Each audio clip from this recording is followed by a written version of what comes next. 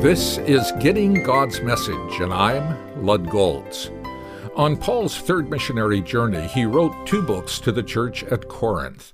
We saw in a recent study the Corinthian church was the result of Paul's 1.5-year stay in that great city. He worked hard to establish them in the faith and equip them for service. He saw the potential of reaching the surrounding region through them. Shortly after he left, however, problems arose in the church. In these letters, he instructed them how to deal with these problems. They're a lesson book on church discipline and restoration.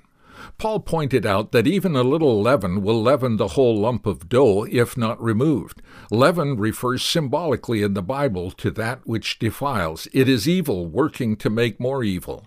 If not removed, the whole church will be defiled and lose her vitality and effectiveness.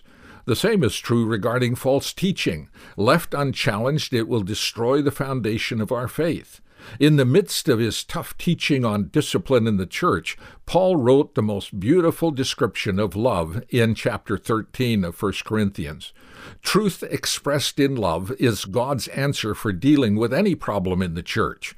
When they applied his instructions, lives were touched. Then truth and love needed to be exercised in restoring the repentant sinner.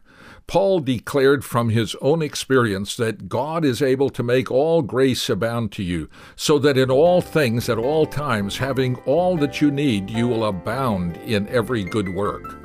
That's why Paul could say, "By the grace of God, I am what I am." If you'd like to review this message, go to my website, gettinggodsmessage.org.